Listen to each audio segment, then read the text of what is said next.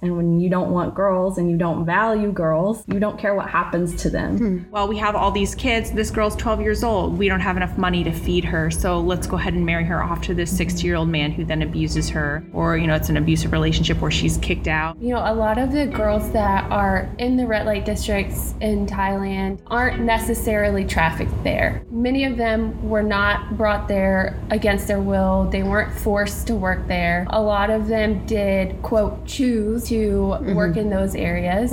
But when you take into consideration the extreme poverty, the lack of other choices and other viable job opportunities, it's not really a choice. Awareness is the first step in fighting human trafficking. Since 2007, over 56,000 cases of human trafficking in the U.S. alone have been reported to the National Human Trafficking Hotline, which receives an average of 150 calls per day. For Season 2, we want to help educate ourselves and you, the listener, on human trafficking. From the mental trauma caused from trafficking to the porn crisis only increasing the demand. We want you to become empowered with this knowledge to better serve your family, friends, and communities, to hopefully bring an end to human trafficking. Our goal remains the same: to live in a world where slavery is eradicated and justice prevails. I'm Natalie Bassi, and you're listening to the Compelled Podcast. We have a very exciting episode today. I had the opportunity to sit down with 3 of our full-time staff here at Freedom 424, Joy, Emily, and Rachel. We were able to discuss all of their experiences that they've had on international trips with Freedom 424 and what makes each of our international locations unique and different from the others. At times, this episode can be quite heavy, but yet I am confident that there is hope on the other side of this too. And just a trigger warning, this episode does discuss sexual exploitation and sexual assault.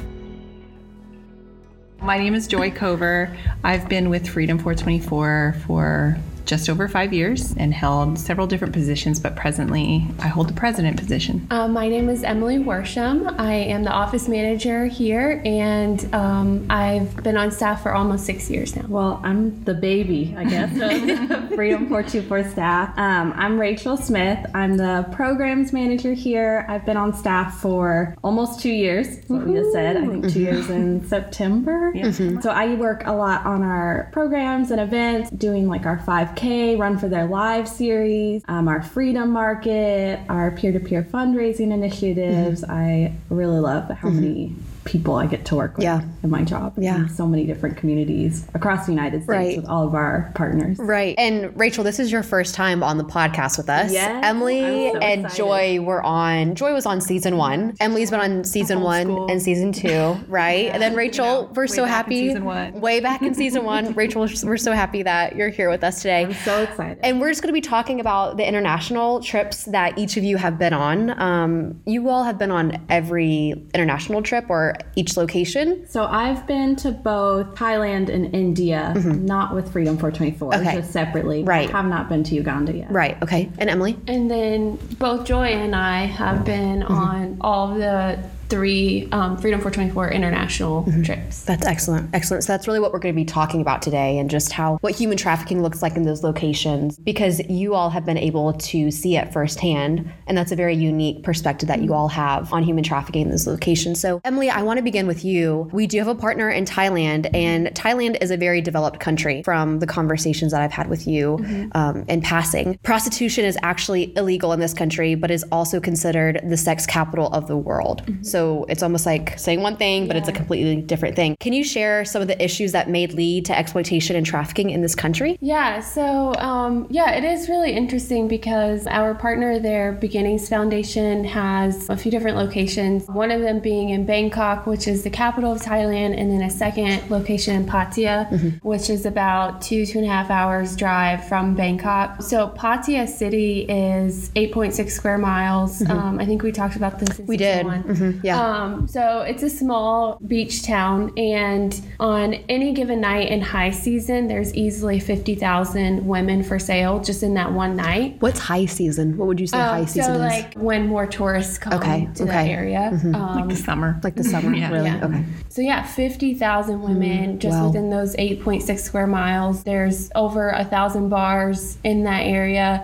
But it is really interesting when you talk about how prostitution is illegal in Thailand. Right. So I think the biggest reason why trafficking and exploitation still happen in Thailand is because of poverty. So a lot of the girls who end up working in the red light districts of Bangkok and Pattaya and other parts of Thailand usually come from northern areas or really impoverished places of Thailand. So when we in America think of poverty, it's even worse than it is in Thailand. So poverty here in the United States, we still have welfare, we still have food stamps, Medicare, those types of things. In Thailand, none of that exists. There is no government welfare. There is no Medicare. There are no food stamps. So if you don't make money, you can't feed yourself and you can't feed your family and you can't provide medical care to them. So for a lot of these girls who end up traveling to Bangkok or Pattaya to work in a bar in a red light district, they're doing so because they feel like they have no other option. Yeah. They feel like their only option to make money and support themselves is by traveling to these cities and working and selling themselves. So it sounds as if it's more, there's so many things that are causing human trafficking to kind of take stage in Thailand. That's what it sounds like. You know, you said the poverty issue, the government isn't the government that we have here in the States where we have food stamps, we have resources to try to help people get back on their feet. That's not a thing over in Thailand. No, it's not. That's very fascinating. I think that a lot of people aren't aware of that. I think people just assume that, oh, people just go into this lifestyle because they want to, or they get, you know, kidnapped or whatever. But sometimes they're faced with a choice and this is what they fall into. Yeah, and you know, that brings up a good point in that, you know, a lot of the girls that are in the red light districts in Thailand aren't necessarily trafficked there. Many of them were not brought there against their will. They weren't forced to work there. A lot of them did, quote, choose to work in those areas. But when you take into consideration the extreme poverty, the lack of other choices and other viable job opportunities, it's not really a choice. It's not really a choice for them to do this. That was their only option. So here in Thailand, it's mainly exploitation instead of like textbook definition trafficking. Right. But that doesn't make it less bad. Right. Well, yeah, I was just going to say, you know, in addition to all of those risk factors Emily mentioned, the extreme poverty, not having the government resources, there's no level of education. And so like here, did you say that? No. Okay. So here in the United States, it's one thing we just take for granted the opportunities that we have. Like we just go to public school, we can go to university, and that opens up so many doors for other opportunities for jobs. In Thailand, that's not the case. If people get education, the males are prioritized and the girls don't have the opportunity to get that baseline education in which then you can build upon. It's the building blocks to opportunity. Yet they're required to still carry the weight of taking care of their family. So how do you take care of your family? How do you make money if you've never been given anything, none of the tools with which to do that? Yeah, and I think the other key piece that makes Thailand so much different than other parts of the world is that women are the financial providers of the family. So especially here in America and, you know, most other Western countries, men are seen as the breadwinners, the ones that make the money for the family. But in Thailand, it's the opposite. It's women. Wow. So that's why these women and girls feel so much pressure to work for the family and feel like this is their only option to make money. And it's like they're automatically set up for failure. There's these expectations that are put into place, and yet there's no options to fulfill that. So again, I would put the question out there: is it really a choice to work in the sex trade if you're given nothing else? That's what it sounds like too, right? I want to pause that conversation for a moment. Rachel, I want to jump to you really fast. Before Freedom 424, you also you said that you did missions and you did visit India. Can you give us some insight as to how trafficking looks like in India? Yeah, I haven't traveled with Freedom 424, but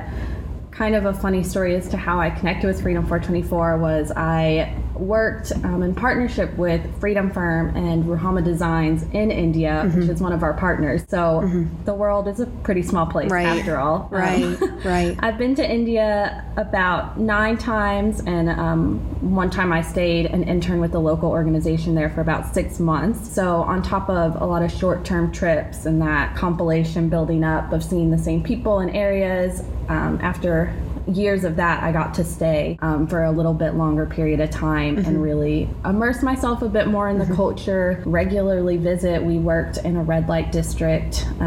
Weekly, we were there with these girls, with that community, getting a really in-depth insight into what that looks like day to day. And so I think similarly to Thailand and Uganda, and I'm sure this is a theme you'll see recurring as we talk about other countries, is trafficking in India is rooted in poverty. And of course it manifests itself differently and in different ways and in ways that is unique to Indian culture. But at all of these issues, you can trace it back to the root of poverty, lack of opportunity. Some additional factors that kind of come out of that poverty are just corruption. Law enforcement is really corrupt. There are several laws in India that are supposed to protect people. Like, for example, the caste system is actually illegal, but it's not in practice. So there are a lot of laws that just aren't being enforced and a lot of people that aren't being protected. Law enforcement officers are often very corrupt, especially in the big cities. They're possibly non-existent in rural areas, and oftentimes it's law enforcement officers that are taking bribes from sex trafficking establishments and taking sexual services from these victims, and often they're even bribed and they'll return rescued child victims back to their traffickers. So there's a really broken criminal justice system that makes it hard to even pinpoint where trafficking starts, where it ends, and how to address that.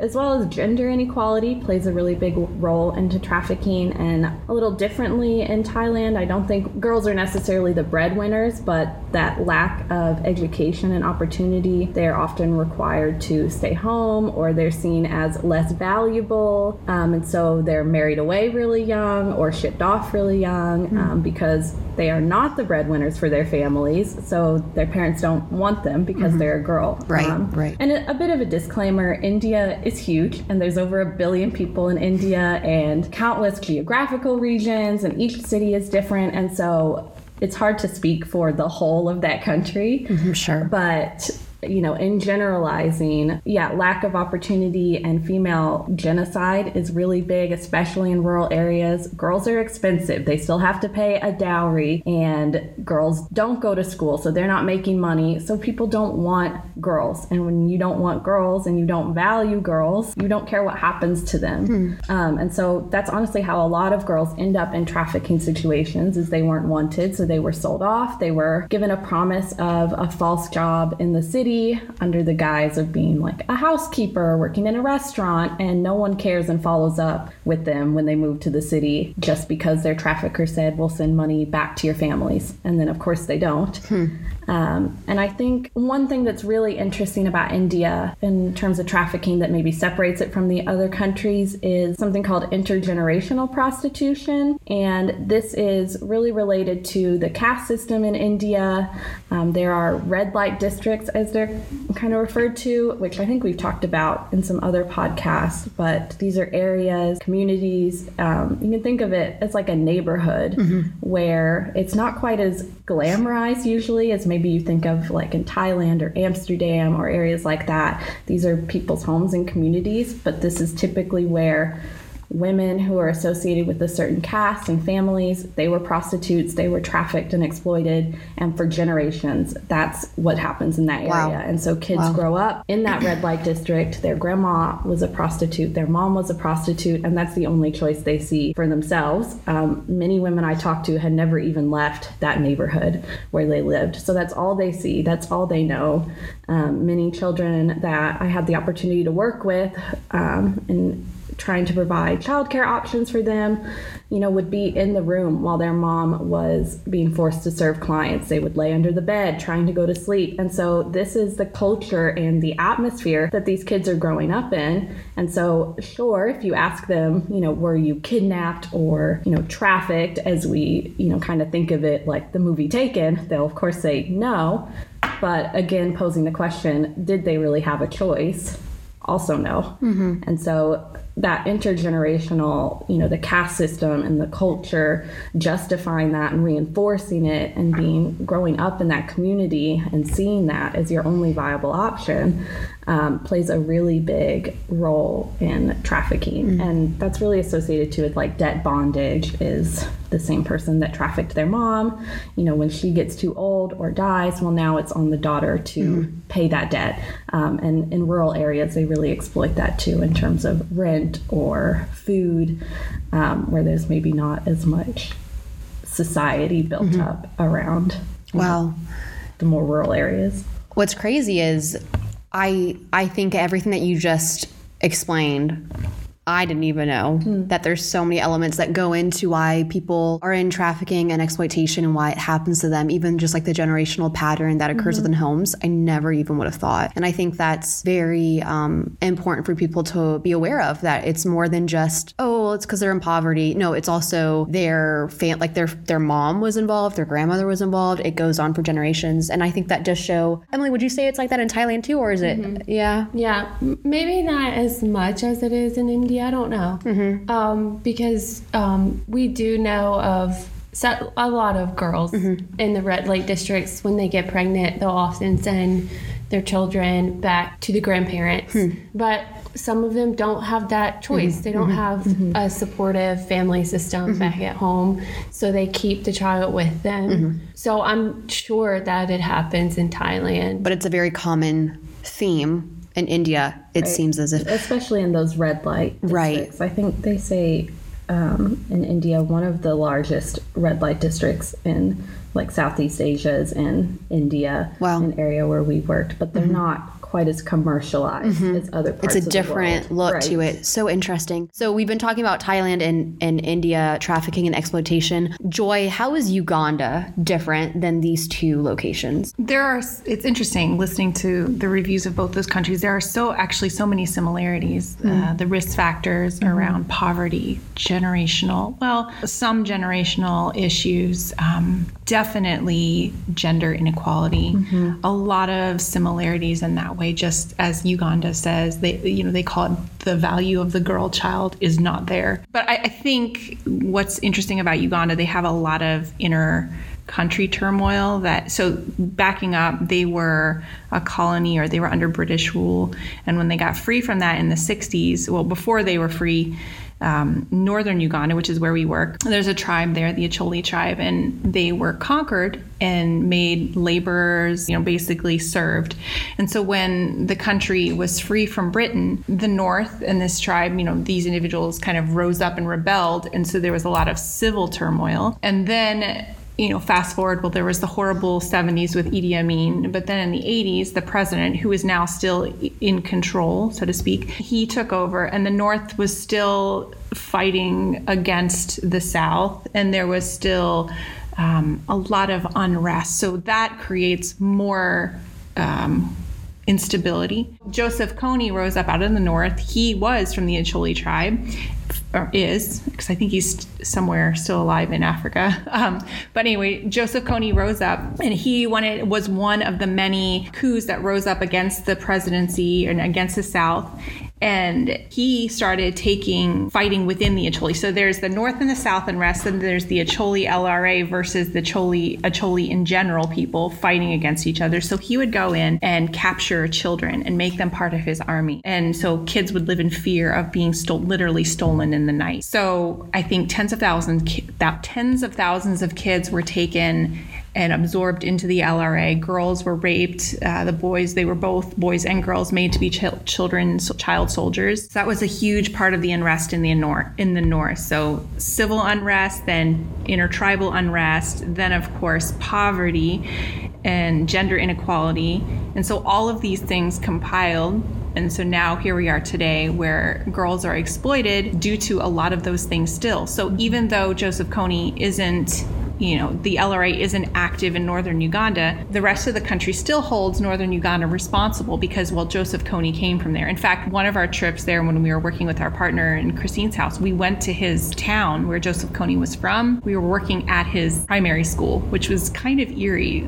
This is where it all started. It was very weird. But because of all those factors, the rest of the country holds the North responsible for all of that unrest, and so they don't get as many resources. So it's still continuing that poverty it's still playing into it. So in Uganda, aside from the poverty, it's illegal for girls to be married under 18. But there's that generational aspect where, well, my grandmother was married at 12. My mom was married at 13. So this is what we do. So it's illegal, but they still do it. But this is how it's always been. That's right. And then again, well, we have all these kids. This girl's 12 years old. We don't have enough money to feed her. So let's go ahead and marry her off to this 60-year-old man who then abuses her. Or, it's an abusive relationship where she's kicked out. Maybe she's walking to school or from school or to get water and she's raped. Maybe she's attacked by somebody. One of her neighbors comes in and attacks her in her own home. Again, that speaks to there is no value. Are there red light districts in Uganda too? Or is that really just more found in Thailand and India? There are, and even some of the girls who I don't know that they're called red light districts, they're discos or clubs or dance clubs, things like that. Right.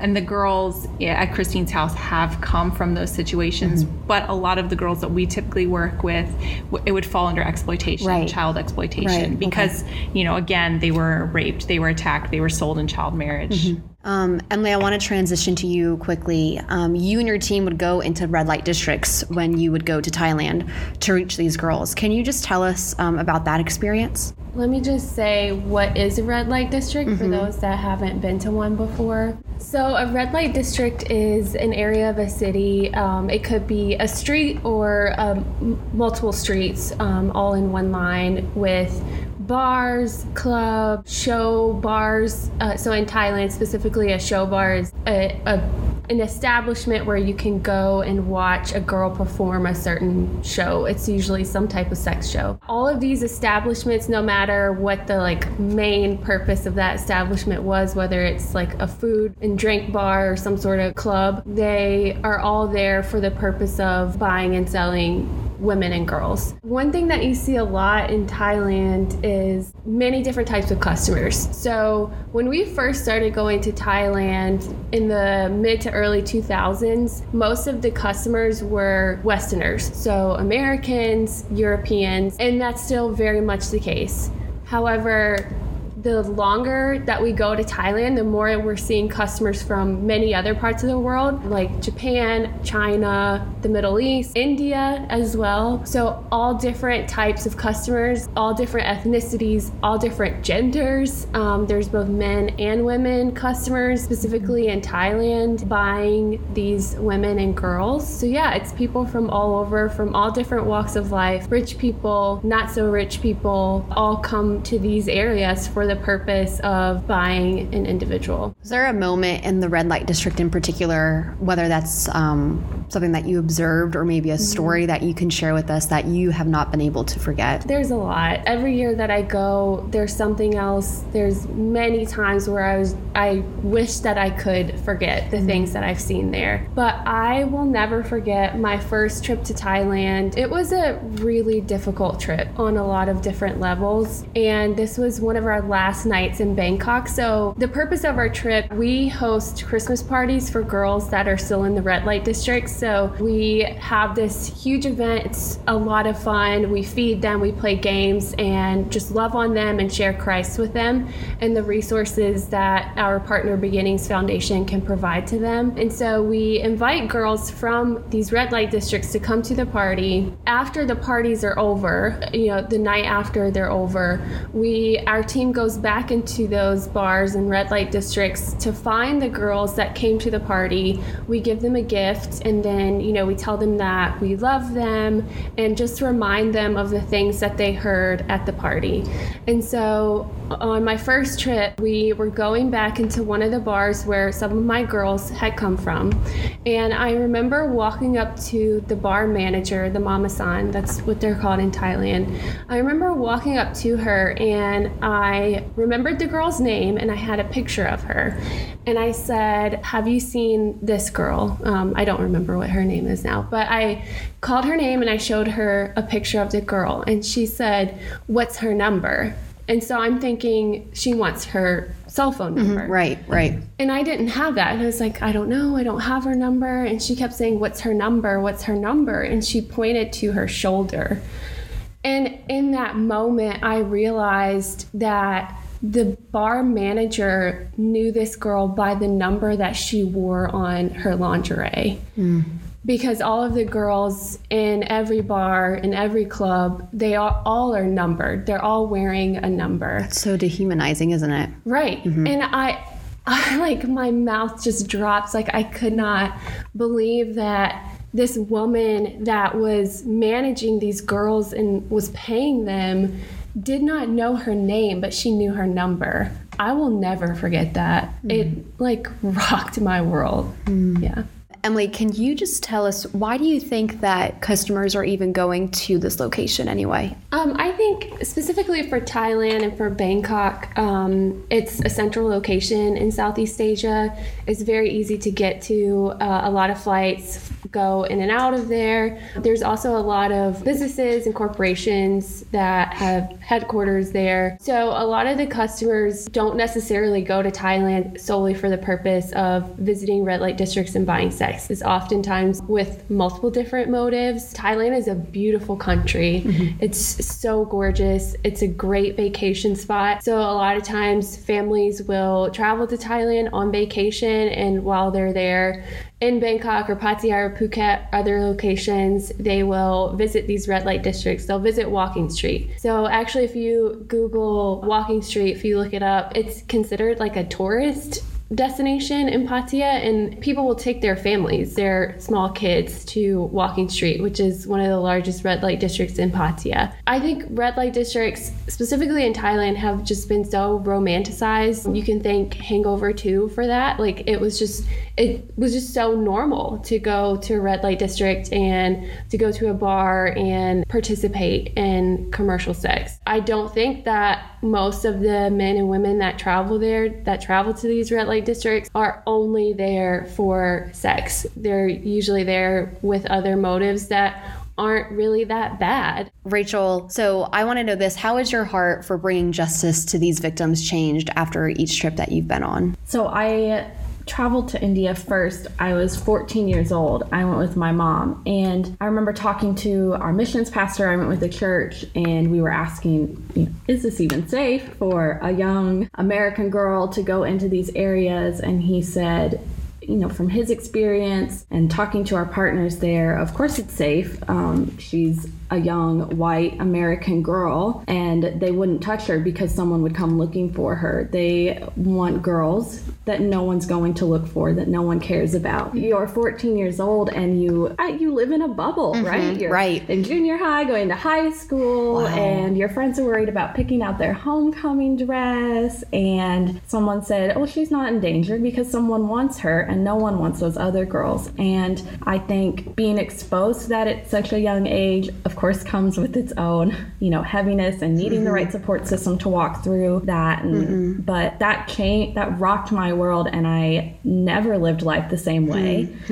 And getting to go at that young age, those girls were my age. And so offering something on the trip and on the team that, people my mom's age couldn't offer as much as they were doing was relating to them and giving them that piece of their childhood back and just playing games on the rooftop with them and singing songs and being kids. And so getting to go back, and I think this is really important too, is when you take a trip, if you are able to return and go back, if it's like any possibility, that is so important. Even go back to those girls that you were with. Go back to those girls. And I think it's important that Freedom 424, even if we're not taking the same people, we return every year because people look forward to it. They know Freedom 424 is coming to visit and to do this thing, or, the church I went there, coming back. Wow. And so getting to be on that trip and go back year after year, I feel like I really got to grow up with a lot of these girls, and our lives and our stories were so drastically different, but in so many ways they weren't. And we learned how to dream together and how to process together. And I remember going back and telling these girls when I got engaged, and we were all like so excited, and they were telling me about, their families and their relationships as they were working through their healing journeys. And so I feel like my heart changed each trip because I was growing and I was changing. And as I understood healing and justice more as I got older and I became an adult, that I took that with me, and I had that cultural experience and seeing people with a life much different than mine. And I think, every time you travel or go somewhere outside of your comfort zone, even if it's next door, and that's outside your comfort zone, God's going to speak to you and share a different part of his heart every time. And you can only learn so much, right, if you stay in one room and you don't talk to different people. For sure, yeah. And so I think anytime you do something different and you meet someone different and you hear a different story, God's going to reveal a different part of his heart and of him, himself, and who he is to you. And I think, too, one thing that really changed me was when I was 14, like dream boards and vision boards really big, cutting out magazines and like putting them up on your wall. Really cool. Don't laugh at me, Joy. Right. And now we have Pinterest for that. And I have 12 of them on my wall. I won't say, but this was my contribution to the trip. I was like, we're going to do dream boards. It's going to be so cool. And I remember going, and in some places the girls were really young, and then in some places the women were older. But everywhere we went, the women just sat and stared at their board like, we don't know what to do. And I was like, what do you want to be when you grow up? What do you want to do? What kind of clothes do you want to have? And for minutes, they would just sit there dumbfounded and staring at all these magazine pictures. And we even got like magazines in India trying to be culturally relevant. And the more we talked to them, they had never had the opportunity to think of these things for themselves. To really dream for themselves. That's what and it so sounds like, I think that was a big part of my heart that changed, was like, what are my dreams? And how can I redirect that so that my dreams are centered on someone else? Because my dreams as a 14-year-old American were so selfish and we're so stupid, and they're legitimate. Not that all 14-year-old girls are stupid. They're very real. But when you see that this girl has no idea what she wants to be when she grows up because no one asked her that question, she doesn't know what her favorite color is because no one ever asked her, no one gave her time to think about it. And so I think my heart changed and that my dreams changed because we take that for granted, the ability to dream and to think about these things and to go back to school and change our major after 3 years in college. And that's so true. Those aren't bad things, but some people don't have those basic, and they can't even like begin to think like in that way, when you're saying the girls were just staring down looking at all the magazines, and they're like, where do we even begin? Because we've never even been presented the opportunity to even like think for ourselves and dream for ourselves. That's a beautiful story that you just shared with us. I love that. Rachel, how do you see international awareness of human trafficking growing? Definitely in the United States, which this isn't internationally, but there have been a lot of kind of high profile cases and documentaries, and while sometimes it's a little over glamorized, it's made people more aware and start seeking out the truth and what does this really look like. I think the State Department, our Secretary of State, they put out a trafficking in persons report, and I've noticed as their reports progress. So if you haven't read it or you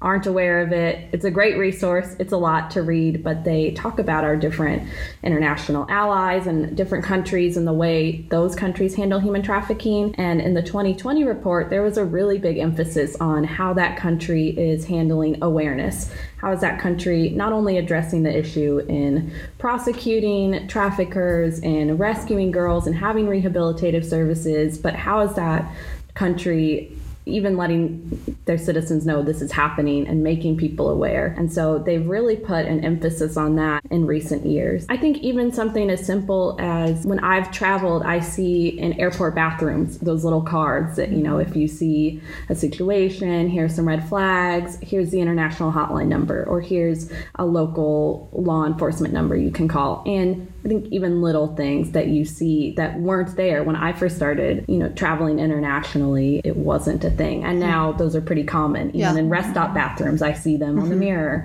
And so I think any movement, word of mouth, as more people become aware and it becomes a priority, more people are going to tell other people, and it's going to spread that way. Positive effect, I guess, of technology and social media is it can be used for harm, but also people can use their platform to be a voice for good. And that's an international platform. People in so many countries have an Instagram that if you're sharing those statistics, exactly. So we should be safe on social media and be aware of that. But also people have it and people are looking at it, so we might as well be putting useful, life-saving information out there. So good, yeah. What's that, Danielle's Operation Watching Eyes. What is that? There's I can't remember the name of it. Emily might get it in a minute, but there's a UK-based company, organization that essentially is taking pictures of girls who are trafficked. They're trying to find missing girls. And so they have one girl we know when we were in the red light district in Thailand, she would be taking pictures of the different girls and sending them to their database so that they would be able to identify whether if they could match them up in a system with a girl who was missing. So you're right. There's a lot of good things, that we can do. Did you get it? Operation Open Eyes. Operation Open Eyes. Yeah, Operation Open Eyes. So they're, trying to match those missing girls with girls who are out on the streets. That's actually really cool. Yeah. I've never heard of that before. And we'll have that in the show notes too for people to have more information about what that organization's doing. Joy, how has COVID-19 impacted red light districts and trafficking? So it's positive in one way because with the whole world shut down and with everyone in quarantine, those locations are not able to operate anymore. Our partner in Thailand specifically, they've sent us pictures of empty streets where last year they were completely packed. You had to weave your way through, customers, through the girls, and now it's just empty, completely empty. On one side, really positive because no longer are these women and girls being exploited night after night, being trafficked. The hard thing about that, when I was in Thailand last year, we went to visit this slum area, and is just little narrow paths through shacks that were all kind of propped up over water because, flooding. And so just a lot of bugs. It was just a hard place to be where I can't even really describe it in words. You'd have to go, but just really tiny quarters, shacks packed in next to each other, tiny little trails that interwove in and through. You could just get lost in this place. And we would go and visit a few different houses just to say hi. And it was just this tiny little dark hole you'd walk into with like a metal roof and, clothing lines hung inside the house, and you'd have to kind of walk and navigate through dirt. And this is where a lot of the girls from the red light districts live. They live in the slums. And then, you walk around a corner and go into one of the houses and there's a 1-year-old baby. And that's the baby of the girl who lives there and works in the red light district and works in one of those bars. And so now that she's not working in the red light districts, how is she feeding her baby? So it's really hard because there's so much interconnection. Cool, they're not out on the streets now. They're not working. They're not servicing clients anymore because COVID has shut that down. But now, are they starving? How are they getting work? Because it comes back to they don't have an education to do anything else. They don't have the resources to take care of their family. This was what they had. So on the flip side of the whole pandemic, there's a lot of increased need. And then stateside, again, trafficking preys on vulnerability. So anytime there's a vulnerability, that's going to be exploited. And so as we're seeing people losing jobs, as we're seeing bars and restaurants closed, dance clubs closed, I know there have been some in some of our partner locations where the dance clubs are closed. Well, that means the girls aren't working there. Well, what are they doing? Well, now they don't have a job, so that leaves them open to being exploited in a different way in a further way. So it's catch-22. We're really glad to see some of these locations not operating, but our hearts are broken because we don't know what's happening to some of those women and girls who have no other options. For sure. I think that's just something that more people need to be aware of too, that COVID is impacting these people all over. Yeah, it's anytime, you look at some of the past natural disasters, Katrina, Hurricane Katrina, hurricanes, just any natural disaster. And there's some studies that show that, of course, as soon as those natural disasters occur, there's a huge gap, a huge void that's left, and that's filled by people who can exploit those who are impacted by that. So, this is no different. It's this has impacted the entire world. So there's horrible voids all over the place, people who have deep need and don't have the ability to take care of themselves or their families. And so people who want to make money off of that are doing that. I want to go around the table and I want to ask, the question I want to ask each of you is, what compels you to go overseas and help these women personally? What compels you to keep going back, to go overseas to fight for human trafficking? Kind of going off what Joy Of course. said, I think when we look at natural disasters too, or pandemics, was taking my mind back to, we all talked about the root causes of trafficking, of poverty, of lack of education. And so, reasons these women end up there. And so if we also aren't doing our job to prevent that and look at these other issues, the intersectionality of war and social justice issues, like lack of education and immigration and refugees, if we're not addressing other issues and the base of that, what it intersects with, of course, when bars and red light districts closed down, they didn't have any other choices to begin with. So them going back home is maybe not always the best thing either. And so it's very interconnected. And so we have to, partner with other social justice organizations and work on the prevention side as well, as how can we meet those needs before it gets to that point. Sure. It just made me think of that.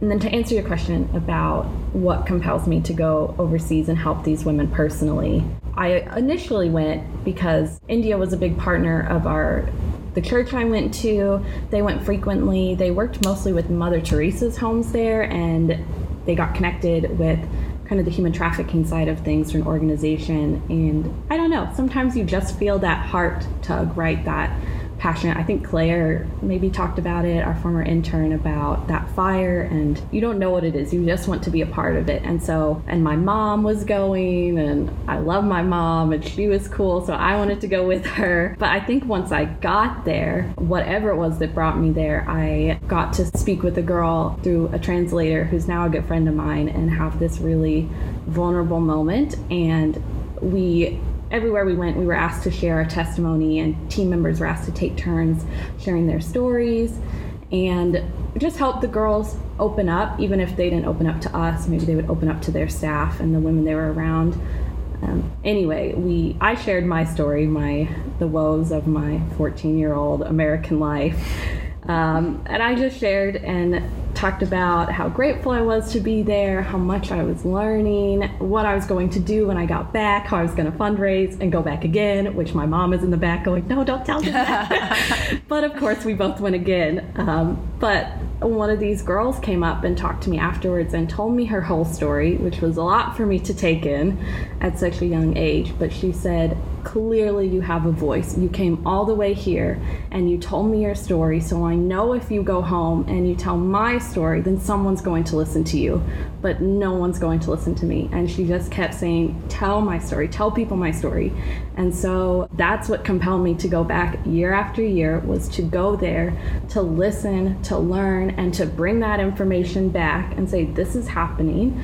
These are people's lives, and there is something we can do about it. No matter how small you think your platform is, no matter how few followers you have on social media, your voice is so much louder than those who are being exploited right now, and it's loud enough to say something, to share that story. And so it might mean going next door. It might mean calling up a local organization.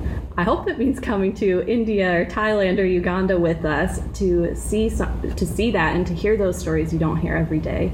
But when someone asks you that and begs you to tell that story, you can't not tell that story. You have to say something and do something. And so that's why I'm compelled to go back year after year to help these women. I think for me, similar to what Rachel was saying, when I first heard about this issue, I knew I had to do something about it. We've talked about that before, and I think the very first episode. So when I went to India for the first time in 2016 and looked into the eyes of girls who had been trafficked and exploited, and I saw how beautiful they were. I saw just how amazing they were, how smart they were, and I thought about my life. I thought about how I had been taught my worth. I had been taught how beautiful I was and how valuable I was. I had been given access to education. I had every opportunity to succeed, and those girls didn't.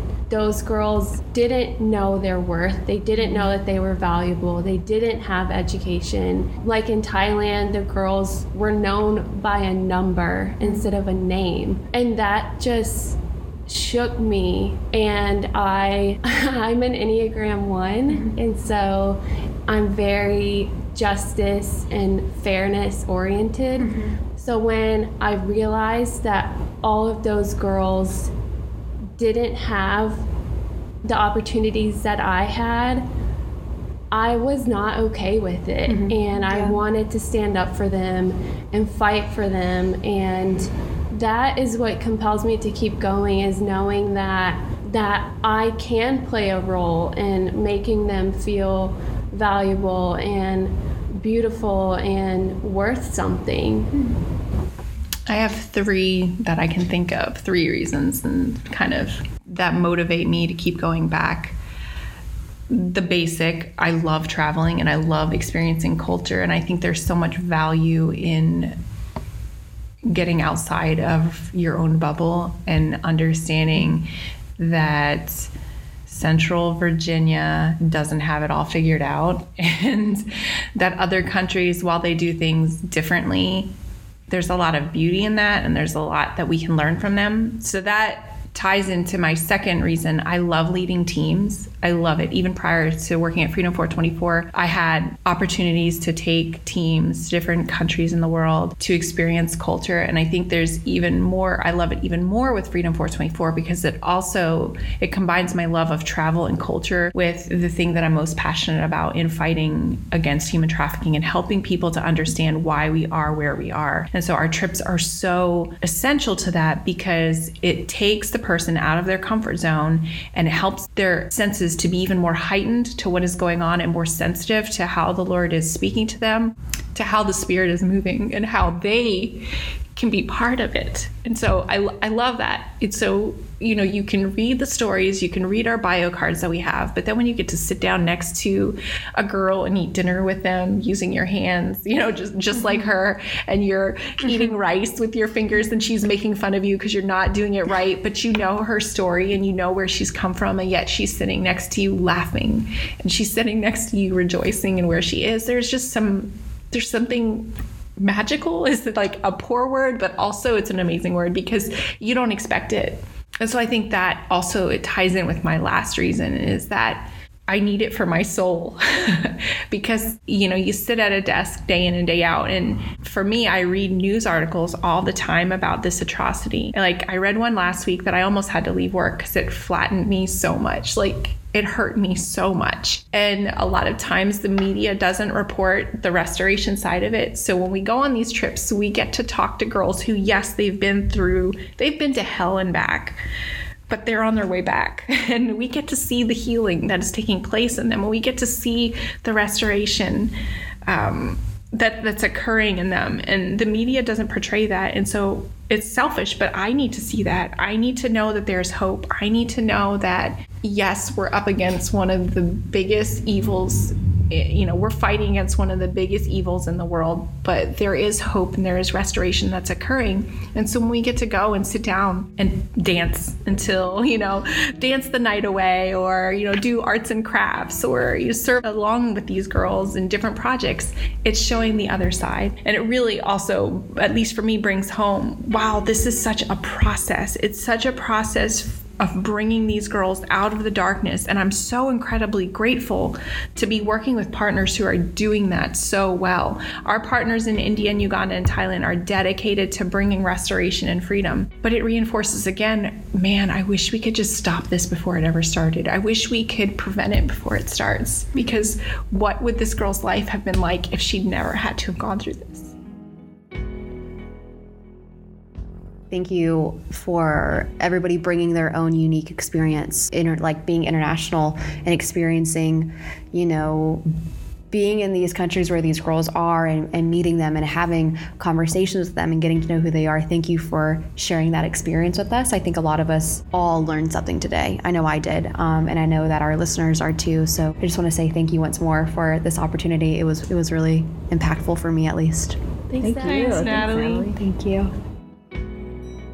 If you are interested in joining us in the fight to end human trafficking, please visit our website at freedom424.org. We have many ways to get involved, such as becoming a Freedom 424 ally. Your donation of $24 or more a month helps women with medical expenses, food, and education. So consider becoming an ally today to help these exploited women. And as always, we are active on Facebook, Instagram, and Twitter at Freedom 424. And while you're at it, be sure to review and subscribe to our podcast on whichever platform you're listening. And once again, thank you for listening.